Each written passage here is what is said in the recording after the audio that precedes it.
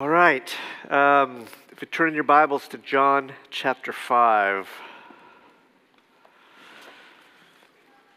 If Matthew 28:19 is giving us the ABCs, John's gospel as a whole is really the deepest and most profound reflection on the Trinity that we have in the entire Bible. And so we're going to dig a little bit deeper in the second session, looking at John chapter 5. But we're going to take some of the principles we saw in the first session into this text. So remember Matthew 28:19, one name that represents the one God. It belongs to the Father, it belongs to the Son, it belongs to the Holy Spirit, signifying that these three are the one God. These three are fully God, but we also see that they are truly, personally distinct from each other. The Father is not the Son is not the Father, the Spirit is neither the Father nor the Son. So there's a pattern, a twofold pattern. Common naming, what they hold in common. Personal naming, what makes them personally distinct. Well, that twofold pattern plays out in John chapter 5 in a very interesting way. But John also kind of adds some things that helps us deepen our understanding of this great mystery of the Trinity. And so let's just jump right in to this passage. So John chapter 5 begins with a healing that is performed on the Sabbath day.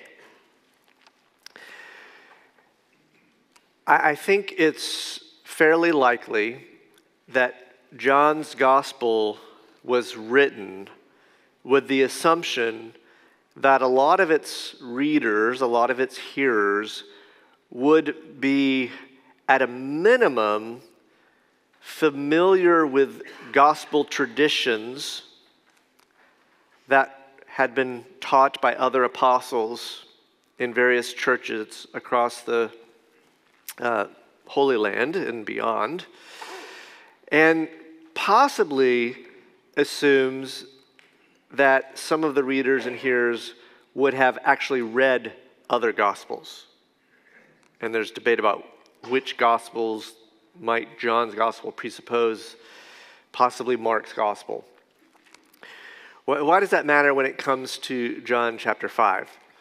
Well, you remember Matthew, Mark, and Luke, and John, that it is not uncommon for Jesus to perform miracles, and specifically miracles of healing, on the Sabbath. It's kind of a very common thing in the Synoptic Gospels, right? And you remember when these things happen in the Synoptic Gospels, or when Jesus does something on the Sabbath that his opponents view as breaking the Sabbath, there's a pretty standard way that Jesus responds, okay? So let's not think about a healing, but let's think about the incident recorded in Mark chapter 2 where the disciples are gleaning because they're hungry. They're passing through a field and they're pulling something to eat off of the tares of wheat and so forth. And Jesus' opponents get mad and say, see, you're breaking the Sabbath. Your disciples are breaking the Sabbath. And the idea is they're breaking the Sabbath under your watch, which makes Jesus culpable because they're working on the Sabbath. So gleaning on the Sabbath is working on the Sabbath. And you remember how Jesus responds? Well, he actually says, he talks about the episode with David, when he was hungry on the Sabbath and was given the showbread from the priest. He talks about, I think it's in Matthew's account, the priests who work in the temple precincts on the Sabbath, performing ritual acts and so forth. And then he concludes with this statement, the Son of Man is Lord even of the Sabbath. What's the point about all these responses? Well, what he's trying to say is his opponents, they misunderstand the Old Testament by thinking that what his disciples are doing is working on the Sabbath. If you actually understand the Old Testament right, they're not breaking the Sabbath. Okay, they're doing things that are consistent with Old Testament law. Okay, Other examples we could mention, but I'll mention that one. Well, this is why it's important to understand that John may presuppose that his readers have read one of the other synoptic gospels, or at the very least they're familiar with Peter's preaching, okay, and how he would have talked about Jesus on the Sabbath. Because when Jesus is accused in John 5 of breaking the Sabbath, he doesn't reply by appealing to Old Testament precedent. Right? He doesn't reply by saying, well, this might seem to you like I'm breaking the law, but if you actually understand the Old Testament better, you would see I'm not breaking the law. He doesn't do that. What does he do? Well, let's look down into verse 9, beginning of verse 10. Now that day was the Sabbath where he'd healed the man. Okay? So the Jews said to the man who had been healed, "It is the Sabbath, and it is not lawful for you to take up your bed." But he answered them, "The man who healed me, that man said to me, 'Take up your bed and walk.'" They asked him, "Who is the man who said to you, 'Take up your bed and walk'?" Now the man who had been healed did not know who it was, for Jesus had withdrawn, as there was a crowd in the place. Afterward, Jesus found him in the temple and said to him, "See, you are well. Sin no more, that nothing worse may happen to you." The man went away and told the Jews that it was Jesus who had healed him. Verse 16. And this is why the Jews were persecuting Jesus, because he was doing these things on the Sabbath. So there's the kind of typical scene. Jesus has done something, his opponents are mad because he's doing these things on the Sabbath. So far, this is kind of a stereotypical Sabbath event. Jesus has performed a miracle. His opponents are angry because he's doing that thing on the Sabbath. Now, for John, we're just getting started. He doesn't respond, Jesus in John 5 doesn't respond by appealing to Old Testament precedent to say, no, actually, it's okay that I did what I did. He doesn't give that kind of response. He gives a very different response, and you see it in verse 17. But Jesus answered them, "My Father is working until now, and I am working."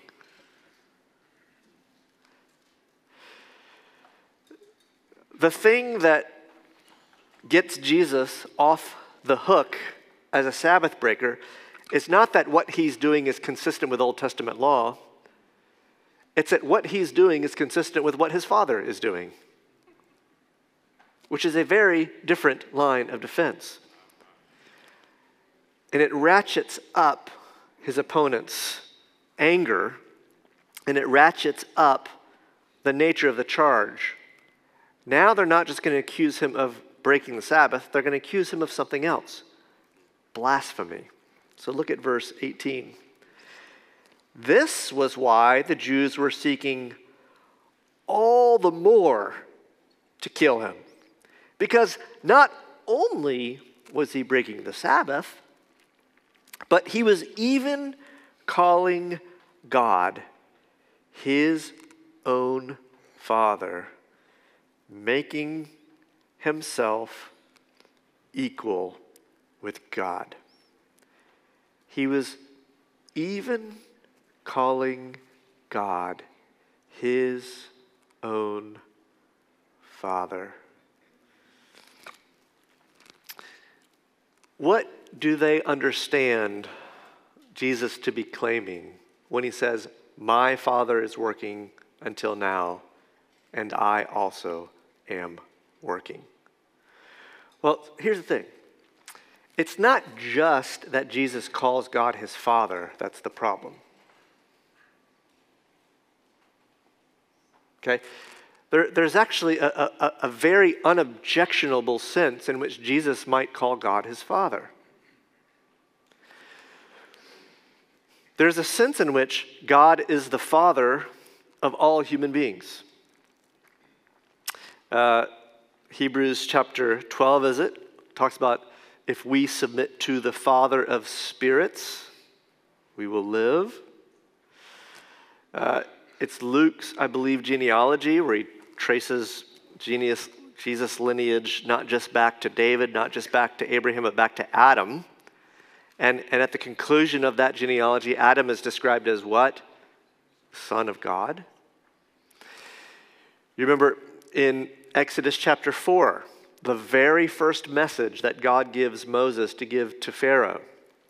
It says, Israel is my what? Firstborn son. Let him go that he may serve me. You remember 2 Samuel chapter 7 in the context of the Davidic covenant. What does God promise to the Davidic king? I will be a father to him and he will be a son to me. So here's the thing about it.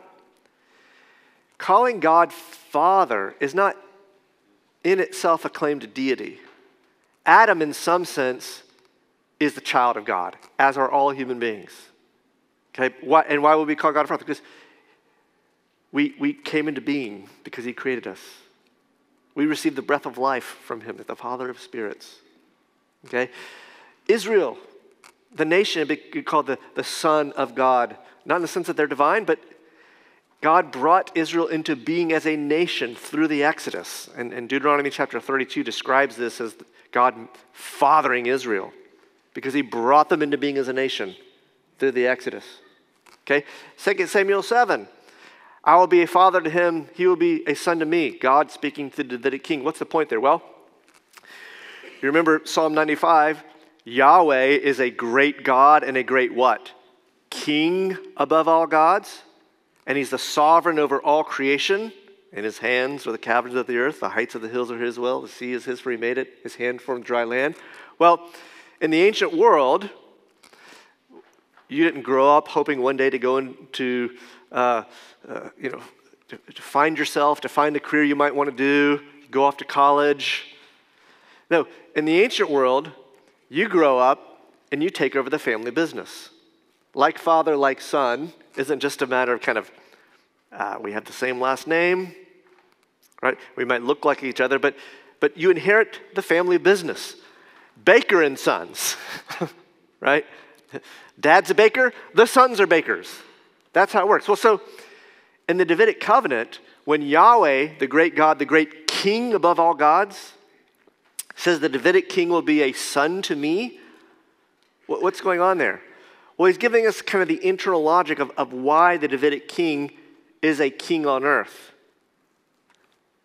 The Davidic king rules on earth because he is an earthly son of his father who what? Rules in heaven.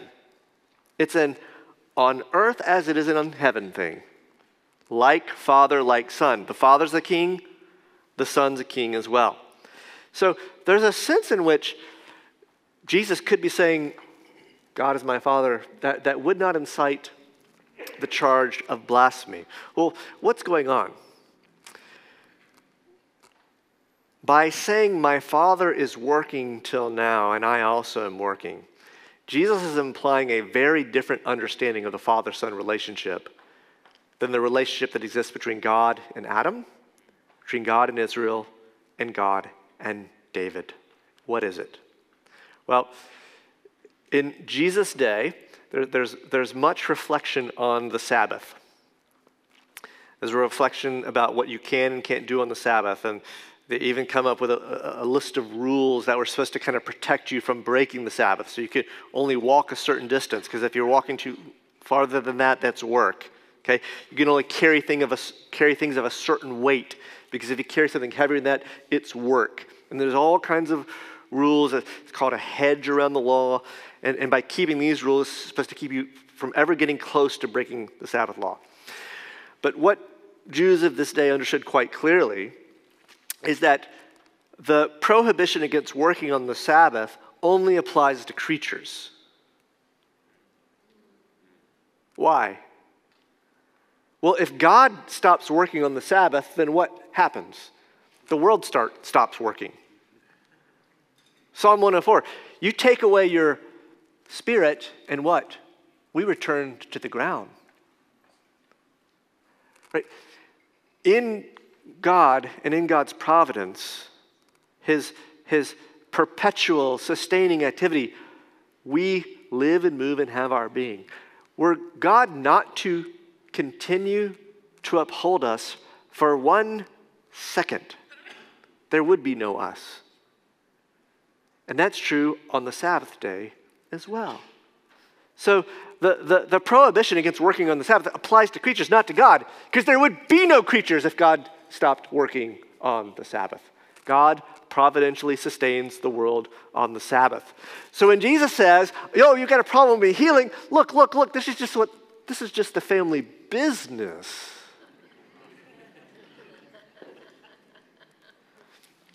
They said he was calling God his own Father. And the language there is, he's saying he is the Father's natural born son. He's not an adopted creature, right? Who has a kind of distant relationship to God that we can call a father-son relation. He's saying he's the Father's natural born son. He's equal with God. He's in the family business in the fullest, strictest sense. Now, that claim is a profound claim, and it evokes the charge. It's basically a charge of blasphemy. It's explicitly what they're going to accuse him of in John chapter 10. Well, what I want you to notice in the response that Jesus gives in the verses that follow is how he spells out the nature of his relationship to the Father as Son. The nature of his natural relationship to the Father as the Father's Son. Notice first what Jesus holds in common with his Father in the verses that follow. So remember our 2 rules that we got from Matthew 28:19? The Bible speaks about the persons of the Trinity by speaking what they hold in common with each other, but then it also speaks in a way that personally distinguishes them from each other. Well, first, let's look at what John 5:19 and follow says that Jesus holds in common with his Father as the Father's natural born Son. Verse 19. So Jesus said to them, "Truly, truly, I say to you, the Son can do nothing of his own accord, but only what he sees the Father doing. For whatever the Father does, the Son does likewise." So what's the first thing they hold in common? Their works. Okay, so this isn't just like David's a man after God's own heart. What do we mean by that? Well, David, God's earthly son, David, an earthly king, he sort of resembles God. No, everything the Father does, the Son does likewise. Not even just the same kinds of things, the same things. Wow. Let's keep going. For the Father loves the Son and shows him all that he himself is doing, and greater works than these will he show him, that you may marvel. And now we get an example of the works that the Father and the Son hold in common. For as the Father raises the dead and gives them life, so also the Son gives life to whom he will. The Father judges no one, but has given all judgment to the Son, that all might honor the Son just as they honor the Father. Whoever does not honor the Son does not honor the Father who sent him. Truly, truly, I say to you, whoever hears my word and believes him who sent me has eternal life. He does not come into judgment, but has passed from death to life. Truly, truly, I say to you, an hour is coming and now is now here when the dead will hear the voice of the Son of God, and those who hear will live. All right, so the general thing, whatever the Father does, the Son does as well. So what do they hold in common? The divine works. Whatever the Father does, the Son does as well. That's a general principle. So creation, whatever the Father does, the Son does as well. Redemption, whatever the Father does, the Son does as well. But then note the specific example of working. Raising the dead. What's remarkable about this is that raising the dead in Scripture is not just a divine act, it's a uniquely divine act. Only God has the power to raise the dead. To conclusion of Deuteronomy chapter 32, after Moses is singing this song about Israel's future and the judgment that's going to come upon them because of their sin, but nevertheless the restoration that will follow because of God's faithfulness. You have one of the most profound statements of monotheism in all the Old Testament. A statement of God's name. He says, I, even I am He. What does that sound like? I am who I am. Exodus 3:14, which is what? A kind of explanation of the tetragrammaton, the divine name. Behold, I, even I am He. I kill, and I what? Make alive. In other words, what distinguishes me as Yahweh is that I have sovereign, absolute power over life and death. Whatever the Father does, the Son does likewise. As the Father has the power to raise the dead, so does the Son. And then Jesus launches into, we're talking about the hour is coming and is now here. The dead will hear the voice of the Son of God, those who are loved. This is John's way of talking about something that was mentioned this morning when we were singing, right? The kingdom is future, but in another sense has already come. This is exactly what Jesus is saying. The resurrection of the dead is in the future, where the dead will hear the voice of the Son of God, those who live. But now, those who hear his voice by faith are also coming back to life, the new birth. So, he shares the Father's works, specifically the power of raising the dead. And this is because he is the Father's natural Son. He shares his nature, his power. He performs the same things the Father performs. Second thing they share in this passage is honor. Now, we read this, but look again at verse 22, 23. The Father judges no one, but has given all judgment to the Son, another divine prerogative, judgment. Notice the purpose, that all might honor the Son just as they honor the Father. What else do the Father and the Son hold in common?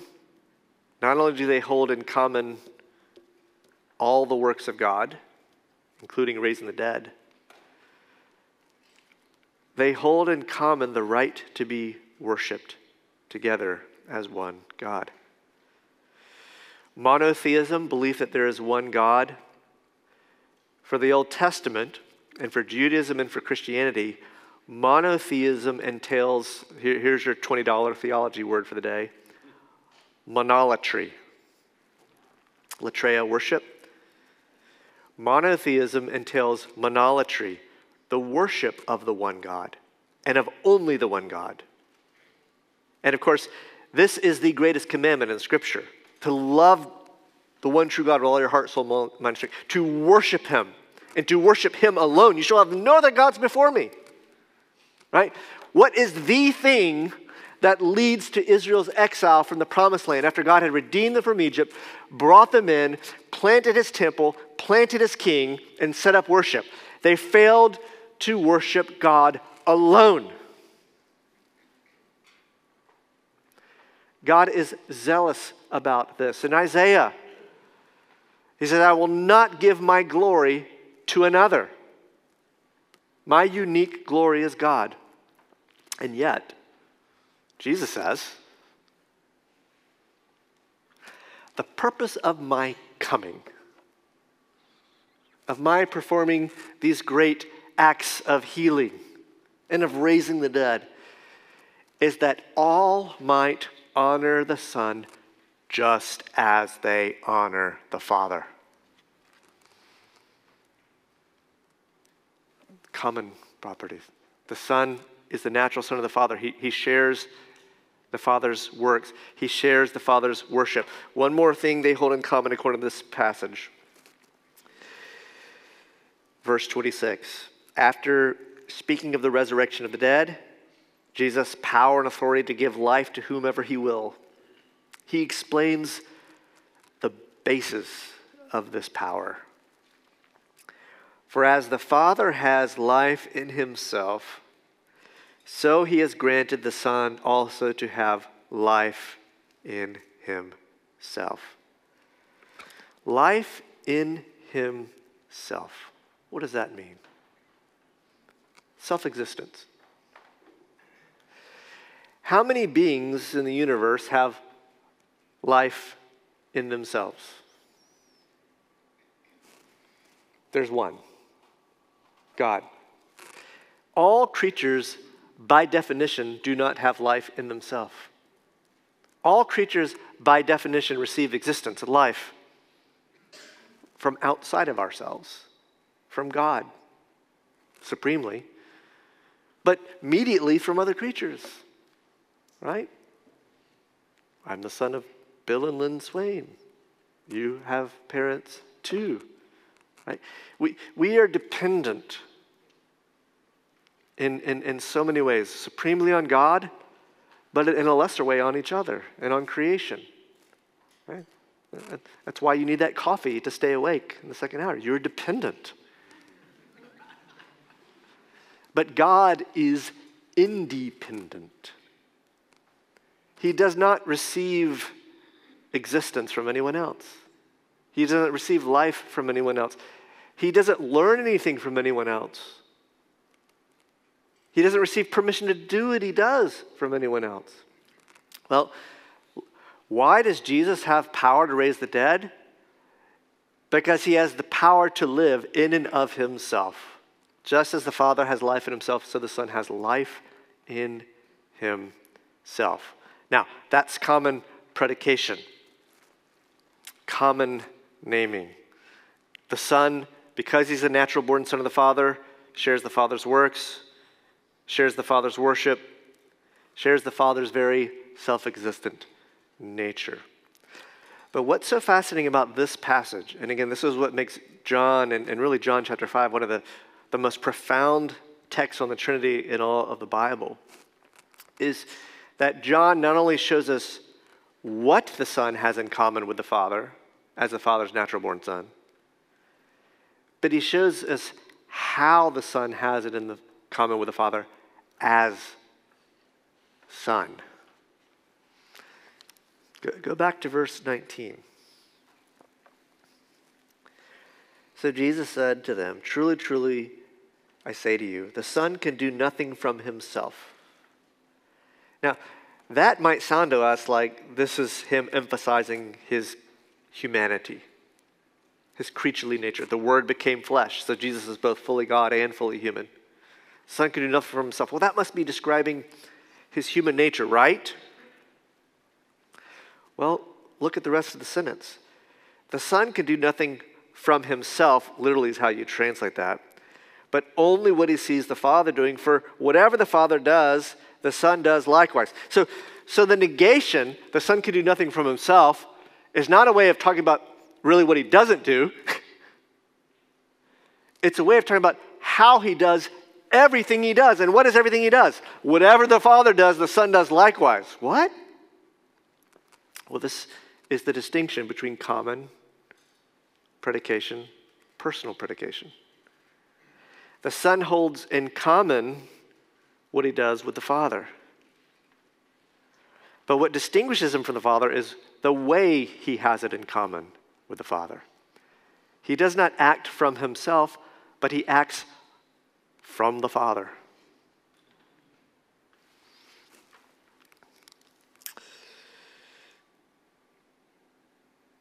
The Father loves the Son, shows him all that he himself is doing. Greater works than these will show them, you will marvel. Verse 26. As the Father has life in himself, notice the verb, so he has granted the Son to have life in himself. So, verse 26, you see the same pattern again. There's something they have in common. Self-existence. The attribute that alone God has. But notice the distinct ways they have this. The Father has life in himself. The Son personally receives from the Father to have life in himself. What is going on here? Well, it comes back to something we said the last hour. What distinguishes the person of the Trinity is not that one is the one God and the others aren't. It's not that one has certain divine attributes and the others don't. It's not that one performs certain works and the others don't. It's the distinct personal way they are the one God. Okay? The Father is the one God from himself. The Son is the one God as his natural-born Son, who eternally receives all that he is and does from the Father. The Spirit is the one God, but he's the Spirit who receives everything that he is and does eternally from the Father and the Son. The distinction is not between what they are, but how they are what they are, who they are, if you will. Now, this leads to a question and a challenge that has really been with the church since the earliest days of preaching and proclaiming a gospel of a triune God. This language, and think of verse 26, the language of giving. As the Father has life in himself, so he has granted, he's given to the Son to have life in himself. Doesn't giving sound like a relationship that holds between the Creator and creatures? Why is giving described as a relationship that obtains between the Father and the Son? If you look at Daniel, we won't turn over there, but the book of Daniel plays this theme out kind of across its pages. You get the stories of various pagan kings who ruled while Daniel and his comrades were in captivity. And you kind of got this repeated scenario where, whether it's Nebuchadnezzar or Belteshazzar or other kings, what happens is they kind of elevate themselves in pride. Look at me, look what I've done for myself. And the God who rules in heaven humbles them. He takes away their kingdom from them. And repeatedly, the indictment that's brought against these kings is that their pride stems from basically a lack of gratitude. They don't realize that everything they've received, their kingdom, their wealth, their power, it all came from God. God gave it to them. And so grace should lead to what? Gratitude. But instead of leading to gratitude, they have these things, they look what I got for myself, and that's pride. You refuse to honor the true source, and you claim yourself as the source. Well, Daniel goes on to describe the succession of pagan kings that are going to come in the future through the image of various beasts. And this goes back, I think, to the whole Nebuchadnezzar story. Because remember, what happens when Nebuchadnezzar exalts himself as God? God humbles him and makes him live like a beast for a space of time. Until he does what? Acknowledge that there's a God in heaven. Well, the idea is this. When man tries to elevate himself to God, God humbles him to be less than human. And so the various kings are described as beasts. But then the series is ended when one like what? A son of man, not a beast, comes. And you have this very interesting statement that's made in Daniel 7 about this son of man.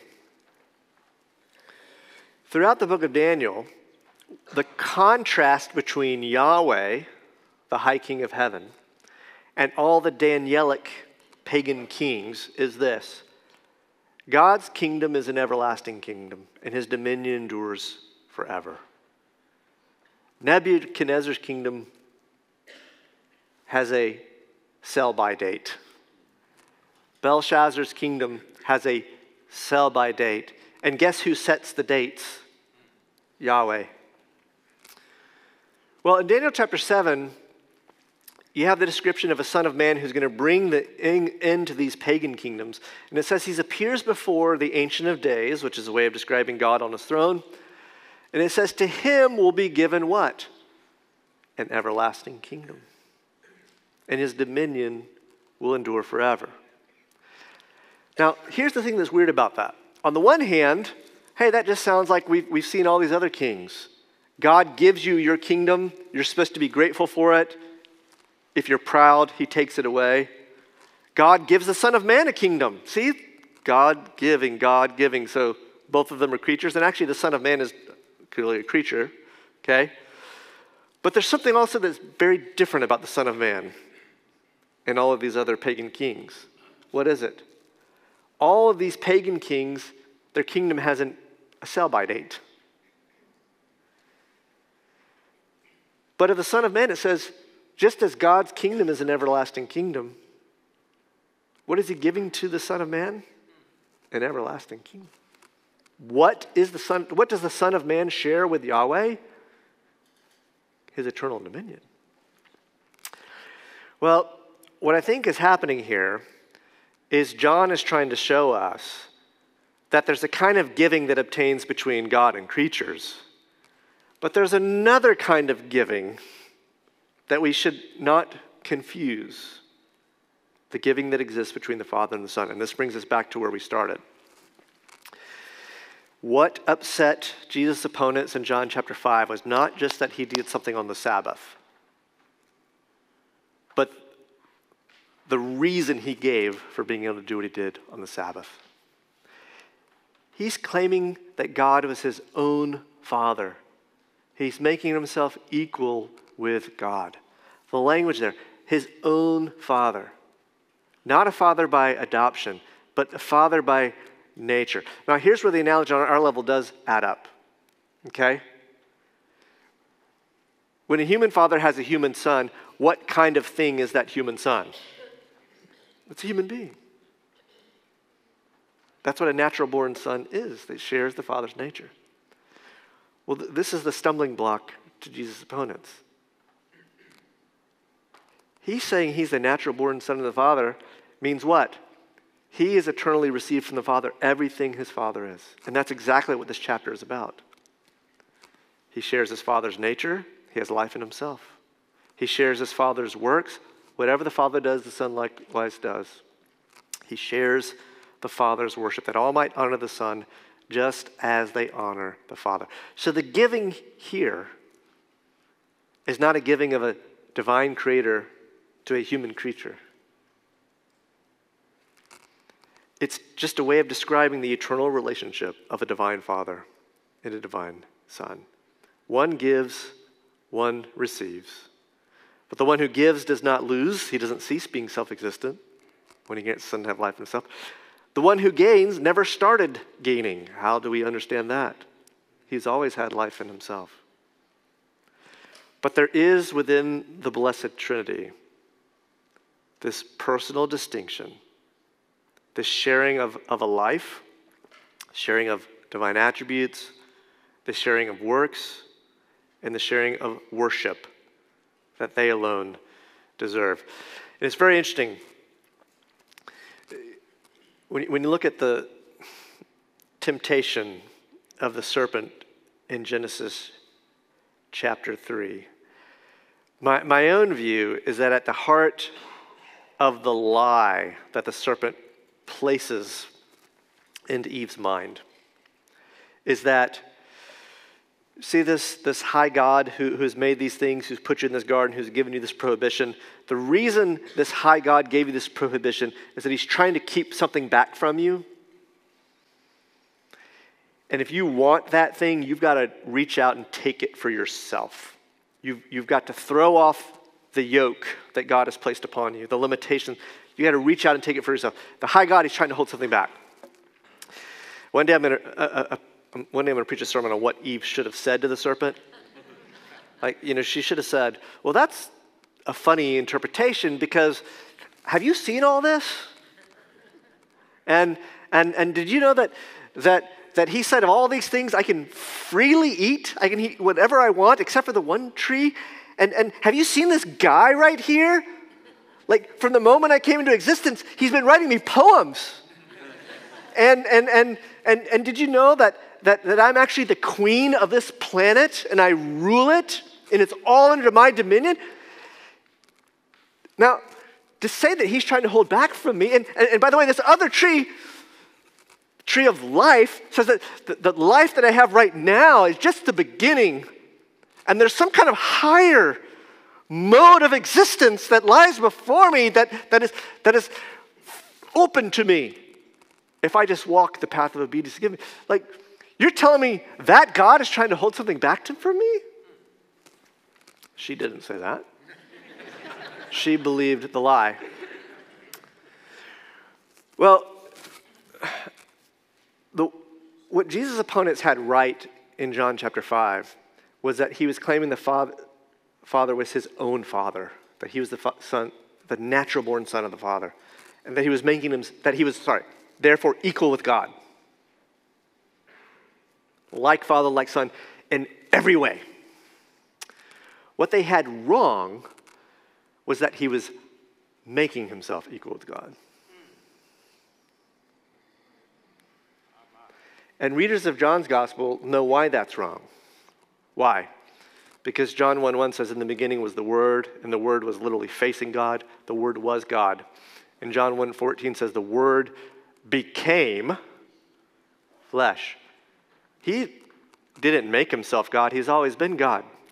You know what he did? He made himself man. And why did he make himself man?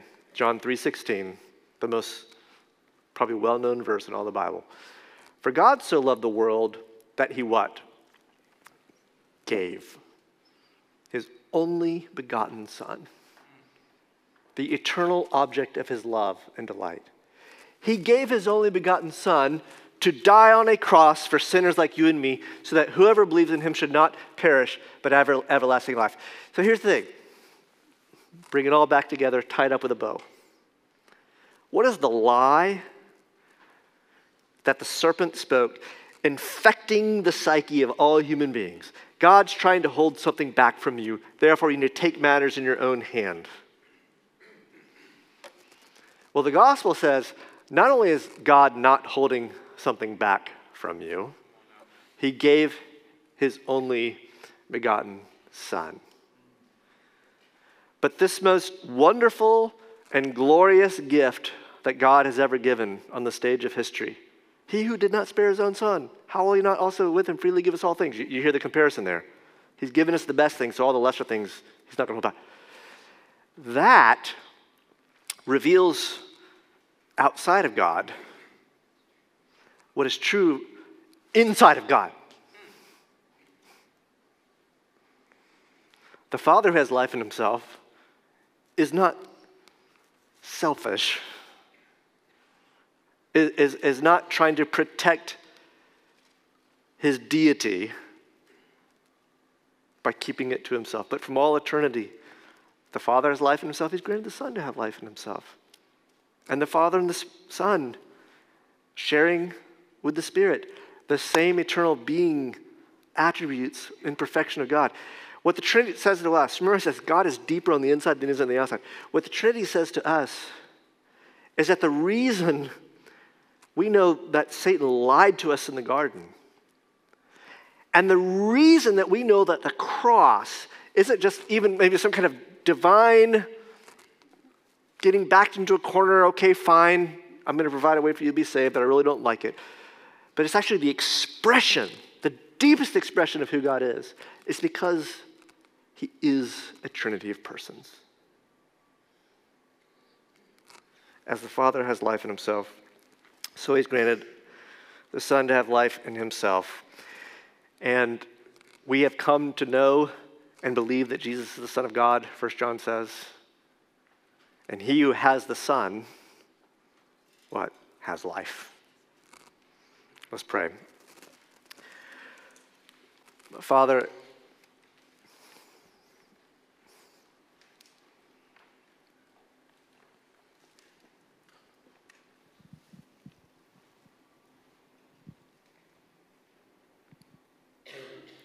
we worship you, for your hands are open to us. They are not clenched. We know this because you gave your Son to redeem us. You've given us your Spirit to sanctify us. And these great acts, far from being strange or uncharacteristic of who you are, express the abundance of your grace to unworthy sinners, the kind of God you are in yourself, a God who is open-handed, a God who does not hold back. We pray that you would help us to be humbled and amazed by your grace, to rejoice in the dignity that you've given us, that we should be called children of God through being united to your Son. And would we have the strength to honor your name, the name of your Son, the name of your Spirit, in our lives, on our lips, that all people from every tribe, tongue, and nation may come to honor you and to honor the Son by the Spirit as they honor you. We ask it in Jesus' name. Amen.